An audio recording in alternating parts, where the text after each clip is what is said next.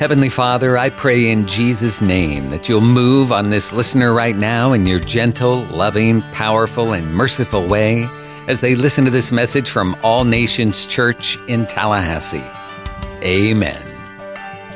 Today we're talking about engaging with the Holy Spirit by living in the Holy Spirit, by allowing Him to control and dominate our lives, by being filled with the Holy Spirit every single day. In John 14:16, Jesus said, I'll pray the Father, He'll give you another helper that He may abide with you forever. Forever. Helper literally means, and it's translated from the Greek parakletos, it literally means someone who comes forward on behalf of another, as a representative of one another, who is called alongside to assist. That word has such depth and meaning in the Greek. It can also be translated comforter, counselor, attorney, encourager, advisor, pleader, proxy, advocate. I don't know about you, but in that list of names, I'm sure one of them resonates in your spirit. You need Holy Spirit to be your helper, your comforter, your advocate, your attorney, your encourager, your inviter, your proxy, your counselor. Every one of us find one or more of those names resonating in our hearts. Matthew 3:11, John the Baptist, when speaking about Jesus, said, He that comes after me is mightier than I, whose shoes I am not worthy to unlatch. And He, speaking of Jesus, will baptize you with the Holy Ghost and with fire. You know why we have so many complacent believers in the church? Believers who are afraid to talk about Jesus? It's because we haven't been baptized with the Holy Ghost and with fire. Acts 1:8, Jesus said to the disciples, after that the Holy Ghost has come upon you, you will be witnesses unto me. You'll receive that power to make you a witness. Listen, friend, we need power in the church today. We need to understand the dynamic of God at work in this earth at this time is Holy Spirit. And He comes with power and might to transform us, to encourage us, to change us, and to give us courage. Have you realized that in our culture, believers need courage? Because everything that's coming through culture is the antithesis of what the Bible tells us to be. I came again to tell you this morning, men can never be women. Women can never be men. There's something wrong up here and in here when we think that that's accurate and true. I've come to tell you this morning that men should not be competing in women's athletics. There's something wrong up here or in here when we believe that to be true. We've got to come to the place where we have enough courage that we can stand against culture. On another note, right now almost every government in the world is standing against Israel. They're saying it's genocide. Can I tell you that's an absolute lie from the pit of hell?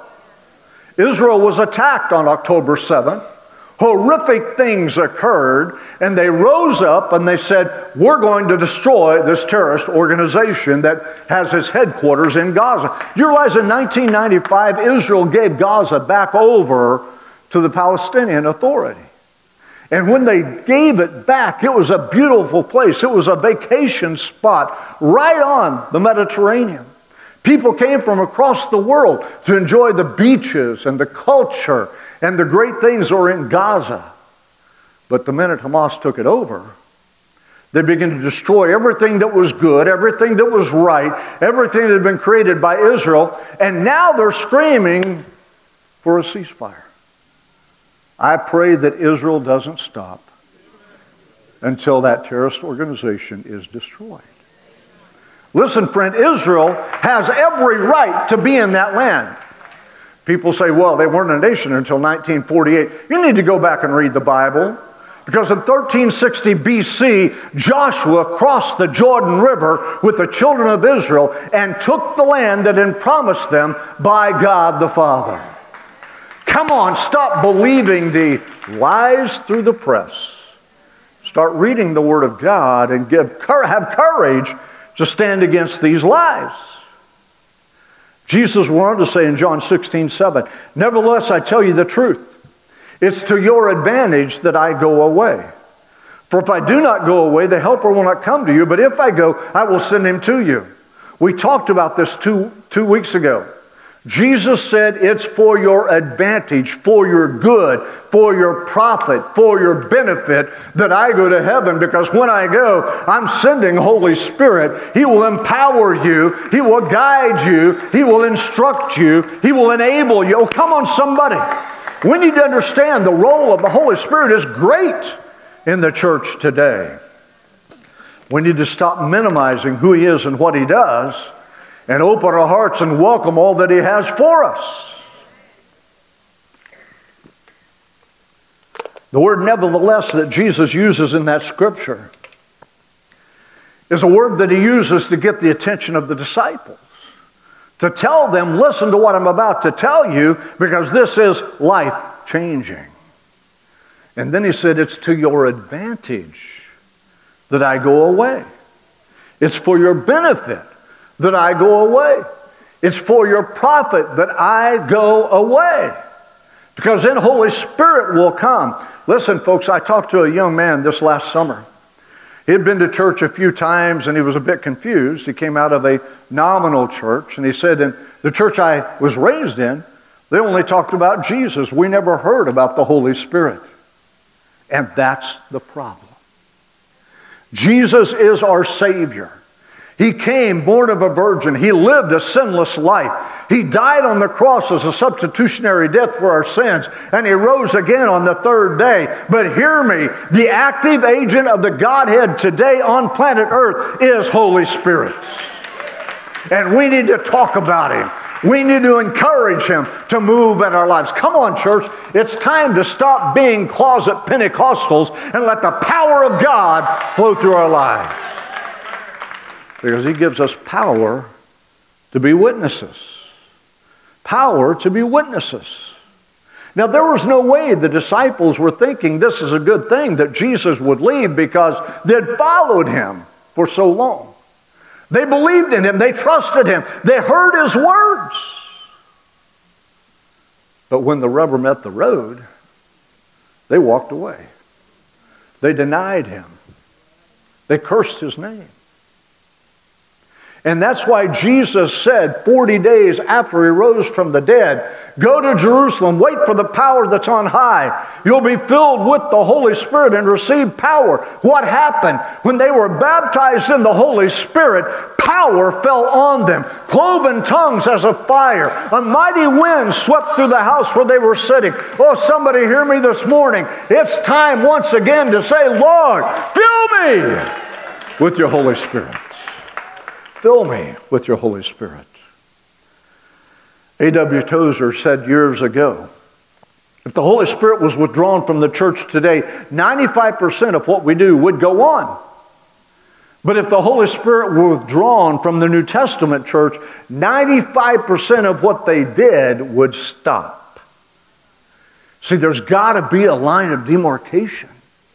There's got to be a place where we say, I've experienced God to the extent that I am transformed. I am changed. I'm not the man or the woman I used to be. God's done something in me that will not allow me to go back and wallow in sin, not allow me to go back and throw pity parties. He's done something in me that will not keep me silent. I got a fire shut up in my bones, and I've got to proclaim it. Oh, somebody, it's time to be filled with the Spirit. To be filled with the Spirit. Evangelicals, and we're considered evangelicals, generally put the Holy Spirit in one of three categories. Number one, they seem obsessed with Him. And may I tell you, there has been excesses in the Pentecostal charismatic church. People thinking they're in the Spirit, we're in the flesh, And they actually brought reproach to the name of God. I'll never forget the lady who came to church one Sunday and said to me, "Pastor, I just cast a demon out yesterday." Well, that's wonderful. That's what you're supposed to do. And then she went on to say, "I captured him in a jar, and I put the jar in the stool, and I flushed him down the stool." How ludicrous is that? And then I said to her, "I wish you wouldn't have done that. Because we got a guy that works at the sewer plant. Now he's going to have to deal with it." See, we need to understand it's not about being ludicrous, outrageous, nuts. There are way too many granola bar Christians in the church today. All fruits and nuts. We need a genuine outpouring of the Spirit of God that isn't just some ecstatic moment, but it changes our life. It's not how high you jump in worship, it's how straight you walk when you go out these doors. That's what Holy Spirit does for us. Others believe in the Holy Spirit, but they relate towards Him the same way they relate to their pituitary gland, right here at the front of the brain. They're grateful it's there, they know what it does, but they never think about it, not even once. That's the way they are with the Holy Spirit. They're grateful He's here, they're glad for what He's done, but they never even think about Him. And then there are those that we call cessationists, who believe that the works and the gifts of the Holy Spirit passed with the canonization of Scripture. And they base that on one verse of Scripture from 1 Corinthians chapter 13, verse 10, where Paul wrote, "When that which is perfect is come, that which is in part will pass away."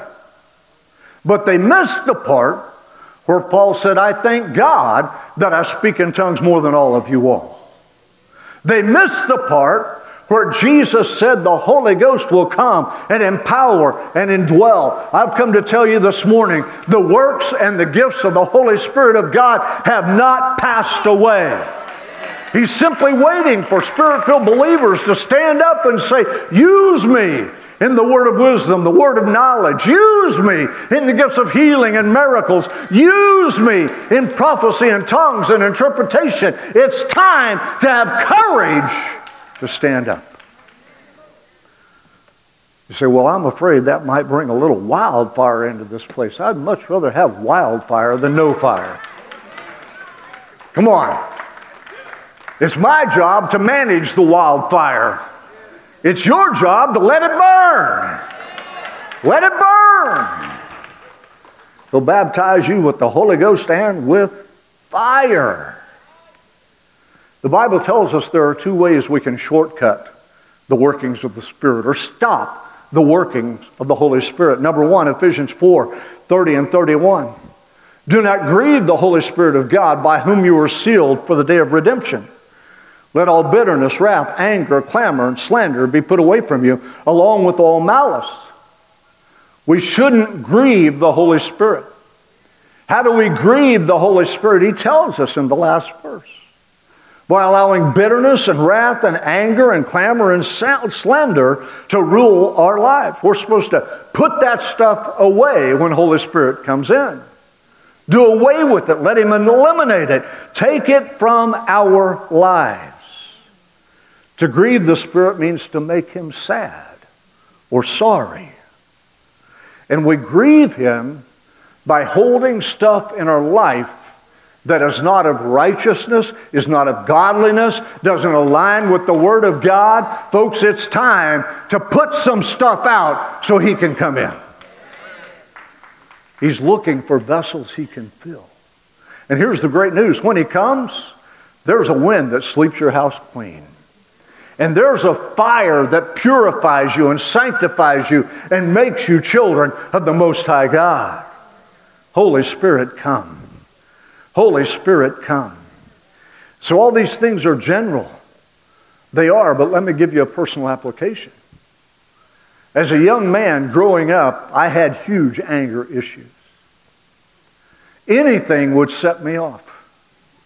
I was willing to fight anybody at any time at the drop of a hat, and there was a lot of times I dropped the hat.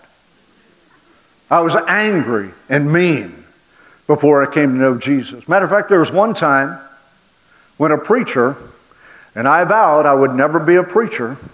I don't want to do that.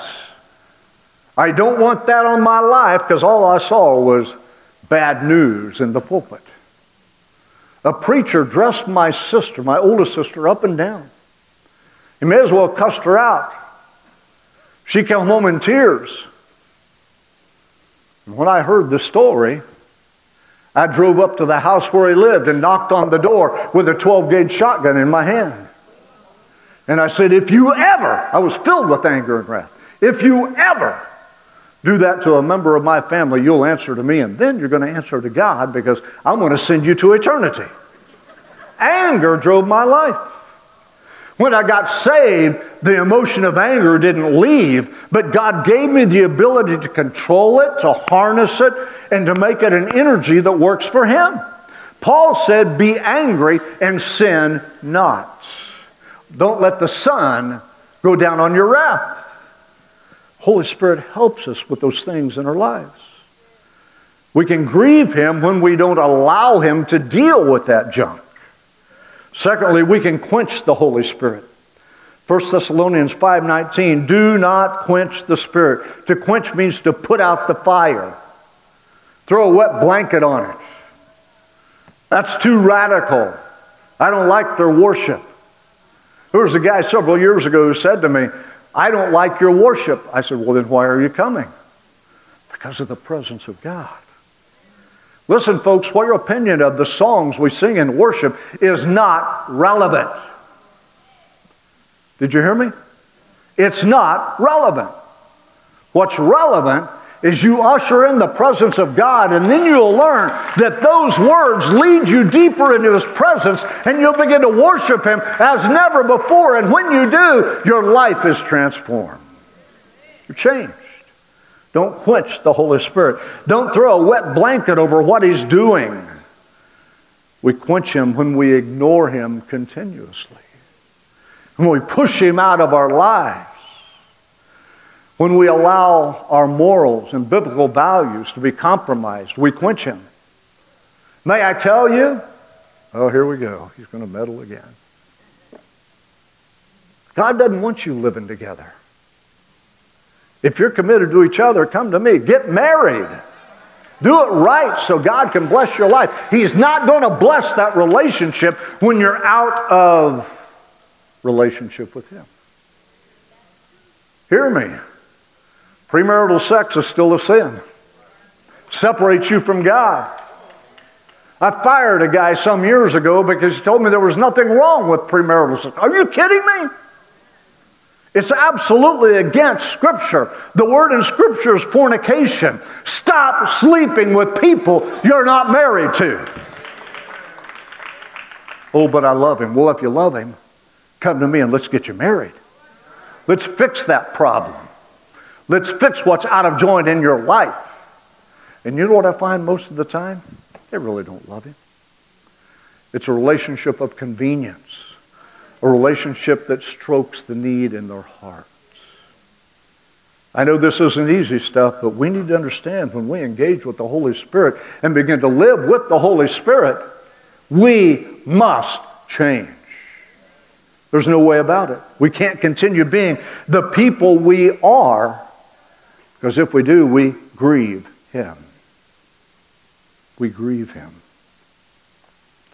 One of the best ways to make sure we're not grieving the Holy Spirit, you might want to write this down, is keeping short accounts with God and with man. What does that mean? It means when we sin, we confess our sin. And He is faithful and just to forgive us of the sin and to cleanse us of all unrighteousness. It means when we have a spiff with a brother or a sister or another person in the world, we don't sit on it and let it fester. Because anytime we respond in anger and don't deal with it, the anger leads to bitterness. The bitterness leads to rebellion against God. Rebellion against God leads to what Jesus said was murder. If you hate a brother, you've committed murder. Well, I've never read that. Well, you might try reading the Sermon on the Mount. It's there, I promise you. Matthew 5, 6, and 7, it's there. We need to understand that we can't quench the Holy Spirit by not confessing our sin. Let me say it this way. When you mess up, own it. When you sin, confess it. When you've hurt someone else, go make it right. Because then God can move in your life. Unconfessed sin of a believer is like an open wound. It rots progressively. And the odor begins to rise from that wound that is absolutely repelling to other people and to God. God is waiting to restore relationships, and He's waiting. What's He waiting for? He's waiting for you to ask Him. He's waiting for you to confess to Him. He's waiting for you to open your heart and let Him cleanse the wound, take out all that repugnance, and make you whole again. It's in your outline, but I want you to remember it. God can never forgive what we don't confess. God can never forgive what we don't confess. See, living in the Spirit requires repentance. If we're going to live by the Holy Spirit, we need to walk with the Spirit. Galatians 5:25 says, if we live in the Spirit, let us also walk in the Spirit. That literally means keep step with. Rodney, would you come, please? Keep step with. That's a military term. It means we're all walking step to step. We're walking in cadence. We're walking together. We're hearing the commands of the Master, and we're doing what He's asking us to do. We're walking in step with Him. We need to understand that God has called us in Matthew chapter 3, verse 8, to display the fruits of repentance. What are the fruits of repentance? Changed attitudes, changed lives, changed influence and input into your life, changed friends that are not taking you in the right direction. I'd ask Rodney if he would come this morning and share his testimony of salvation and deliverance. It's powerful. Good morning. When I got the text at 8:30 this morning, it brought about some apprehension and some anxiety, and then it brought about excitement. Amen. And joy. Amen. When I was 6 years old, long time ago, because of the teachings of my mama and my grandmama, I heard the Word of God. I was convicted as a sinner and convinced I needed a Savior. I heard the Word of God, believed it, and confessed Jesus as my Savior. And I've been saved ever since. But I came out of one of those churches that he was talking about that didn't teach on the power of the Holy Spirit, that we could have power over sin. And there's a lot of ways I could go, and I've got 5 minutes, so the Holy Spirit has to help me here. But my mom and dad split and got divorced when I was a young man, not so long after that. And eventually, me and my brother, I've got 3 sisters and one brother. Me and my brother went to live with my dad, who was not a church-going man. So I wasn't in fellowship. It is very important to be in fellowship. Amen. In the church. So I got involved in worldly activities. I got addicted to drugs, alcohol, cigarettes, immorality, just the whole deal. I was saved. I was miserable, but God never turned away from me, even when I turned away from Him. I found myself, and I'm divorced as well. I got married, and I'm so glad I did. I've got a wonderful daughter and 3 grandchildren. God is so good. Amen. But I found myself living with my girlfriend for like 4 years as a Christian, a believer, and I was tormented. in the alcohol and the drugs and the immorality. And I found myself 4 years into this. I was on the back porch, and I held a job, and I made money, and I lived and survived, but I was miserable. I found myself on the back porch, smoking a joint, drinking a beer, reading my Bible. Look, God knows everything. He loves us, right? And I remember reading, all those that say unto me, Lord, Lord, will not enter into the kingdom of heaven, but those that do the will of my Father. That's right. And it shook me. And so I prayed and I asked God to deliver me out of this relationship or lead me to marry her. Mm-hmm. Within, 2 weeks, she left. I came home and there was, dust balls on the floor where furniture used to be. And my dogs were gone. And it hurt. It really hurt. I knew that's what I wanted. And I knew it was God, but it was extremely painful. The Bible says when you have sex with somebody, even if it's a harlot, that you become one flesh. Come on. That's right. So when you sever that relationship, it hurts. Yeah. So I was laying on my bed, for 3 days I was just miserable, depressed. And I was laying in the bed crying, grown man, macho man. And I just started pondering the Word of God. And I remember where it said he would not leave us comfortless. And I said, I yelled at him. I was kind of mad, actually. And I said, you said you would not leave me comfortless. Comfort me! Mm-hmm. Comfort me! Mm-hmm. I yelled at him. And immediately a heat came around my heart. Come on. I'll never forget it. Come on. The depression left. I was filled with joy. I'd been to Christian Heritage when it was at the other place one time with them lifting their hands and shouting and everything. And I didn't come out of that kind of church activity. But I jumped up out of the bed and started dancing around like a crazy Pentecostal. Amen. Because I was free from the depression. And I knew, you can't tell me the Holy Spirit's not real. Come on. You can't tell me. And I could go on, but my life changed. People, old friends would come to me and say, look, we're going on the weekend. It's all on me. I got cocaine. I got all this stuff.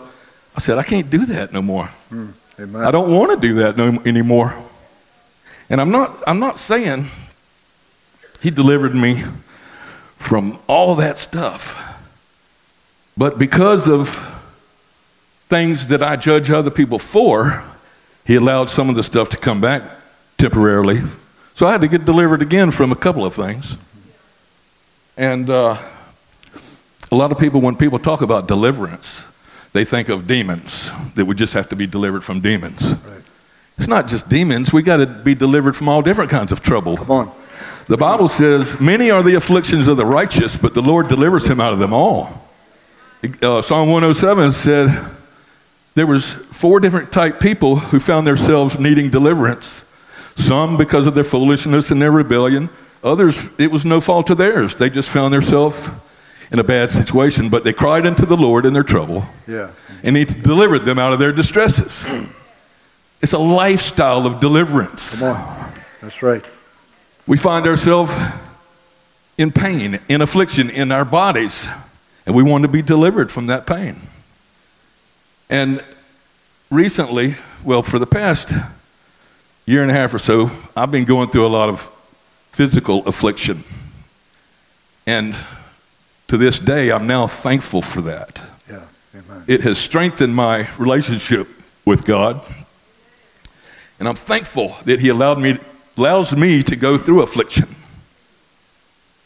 because it makes me more dependent upon him, and it tamps down my arrogant flesh. Amen. My pride and my arrogance. Amen. Because like he was saying, there's things that will quench the Holy Spirit. Pride and arrogance is the number one. That's where all the issues come from. Yeah.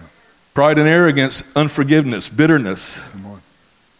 But I'm here to tell you today, I was praying about a month ago. I was in severe pain, a lot of things going on. And God spoke to me and he said, Rodney, I know you want to be delivered. I know you want to be delivered. And I will deliver you. Just wait and see. Come on. And he told me to tell you what I'm telling you. He told me to tell you this. I knew there would be an opportunity to tell you. But he told me, he said, the thing that's caused you pain and trouble is working for your good. Come on. That's right. You're becoming more like Christ. You know, the Bible says that Jesus learned obedience through suffering. But he told me to tell you, he told me this. He said, Rodney, I love you. I love you. He said, I purchased you. You're mine. No one or no thing can take you from me. That's right. I love you. I think about you all the time. He said, my thoughts to you are all good.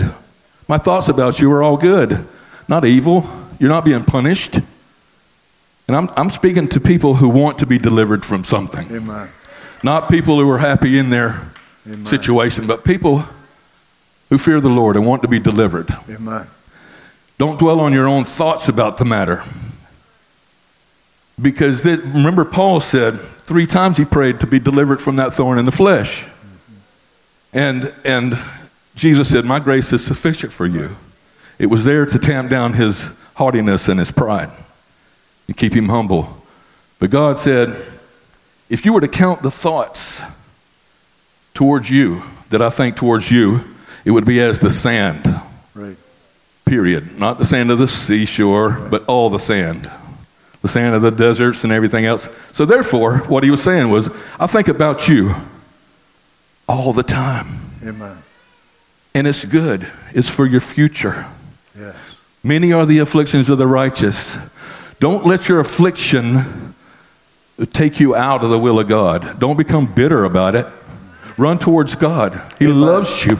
He loves you. He loves you. He loves us. Let the redeemed of the Lord say so. Yeah, come on. Even after, in Psalm 107, he said, let the redeemed of the Lord say so. Right. After they were redeemed, they wandered in the wilderness in a desolate way with no place to live. And they cried unto the Lord in their trouble, and he delivered them out of their distresses. Amen. Oh, that men would praise the Lord for his goodness and his wonderful works to the children of men. He loves us. Amen. Don't dwell on your thoughts of inadequacy. He told me, my thoughts are not your thoughts. That's right. Your thoughts are not my thoughts. What you think has disqualified you is strengthening you. In your weakness, he shows himself strong. Amen. Amen. Hallelujah. Praise God. Thank you, Rodney. I know he is speaking to people here today. I wanted him to share that testimony because there are so many who are living in a place of absolute falsehood. He said it right. Jesus said, if you say, Lord, Lord, but you don't do what I tell you to do, I have no part in you. Folks, somebody may have told you when you were 6 or 9 or 15 years old that you're good. If you're not living in relationship with Jesus Christ, he doesn't know you. You've got to come to the place where you push aside things that distract you from the living God and convince you that you're right. So I'm going to give you 2 steps as we conclude this morning to living in the Spirit. There's actually 6 of them, but I knew the time and figured, the mind can only comprehend what the seat can endure. So we're not going to do all 6 of them. Next week we'll do the other 4. So here we go. How do we live in the Spirit? We are filled with the Spirit. We must be filled with the Spirit. It's so easy to fill our lives with things that don't satisfy. Some of us are drinking deeply from substances that end up controlling us rather than the Spirit to fill our lives. Ephesians 5:18 says, and do not get drunk with wine, for that is debauchery, but be filled with the Spirit. Read that. By extension, he's saying, get drunk on the Holy Ghost. Drink in so much that you're changed. The command literally, when he says be filled with the Spirit, literally means keep on being filled with the Spirit. Let me blow this bad theology aside. Being filled with the Holy Spirit is not a one-time experience. It's every single day and sometimes multiple times in that day. When you're tempted, Spirit of God, fill me. When you're angry, Spirit of God, fill me. When you're discouraged, Spirit of God, fill me.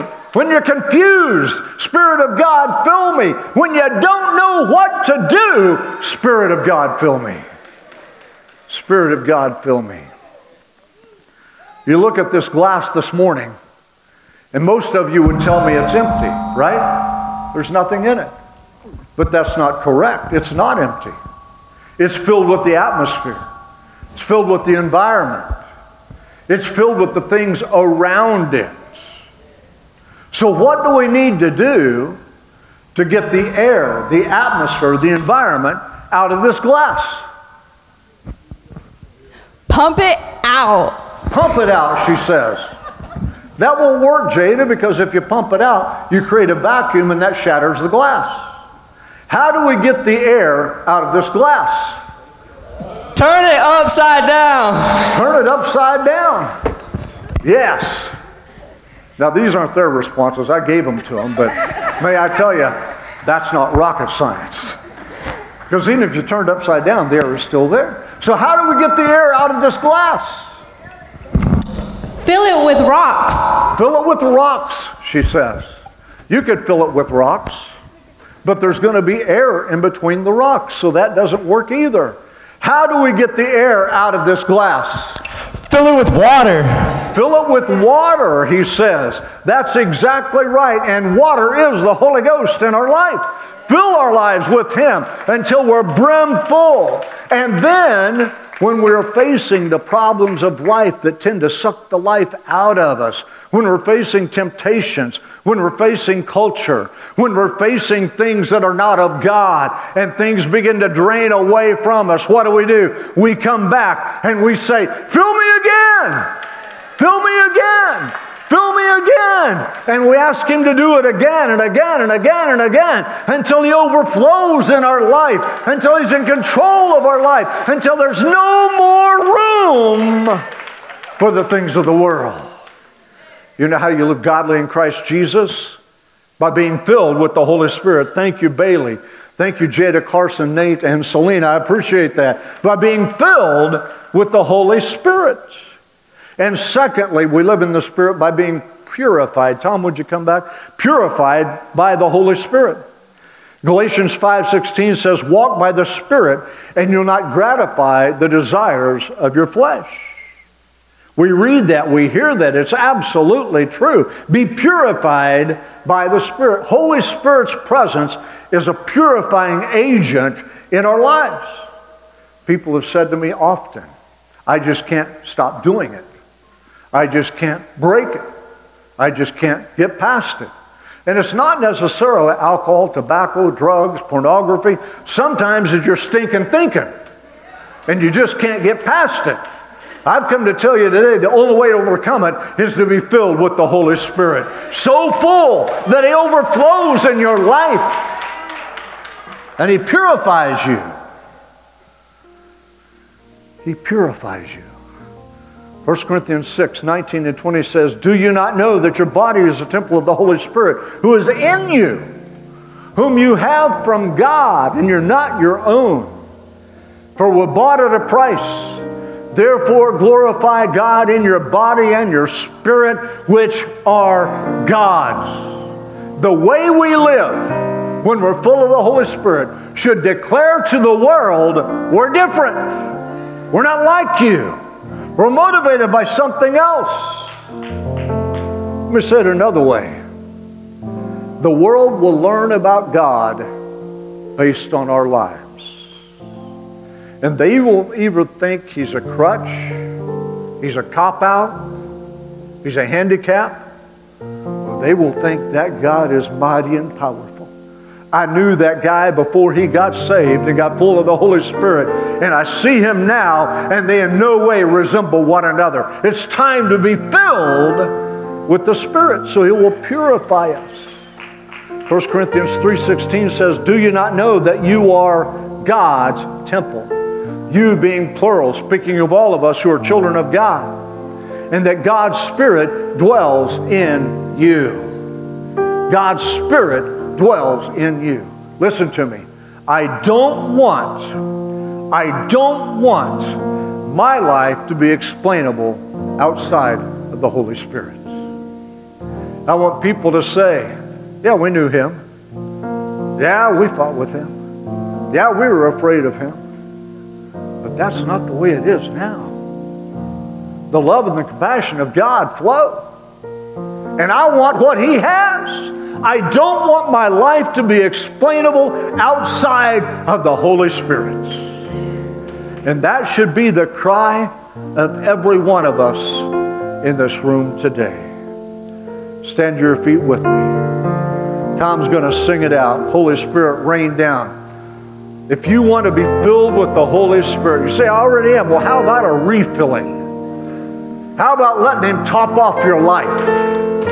Come on, how about letting him pour some more in until you overflow? If you want to be filled with the Spirit and live in the Spirit, then as Tom sings, step out and come. Just respond to him. Step out and come. If you're here and you need to be forgiven, you need to repent, you need to make things right in your life, step out and come as well. And just say, Lord, forgive me, cleanse me, change me, make me a child of God. As he sings it, step out and come. You made it to the end of the message, and now what? Is God leading you to make a change?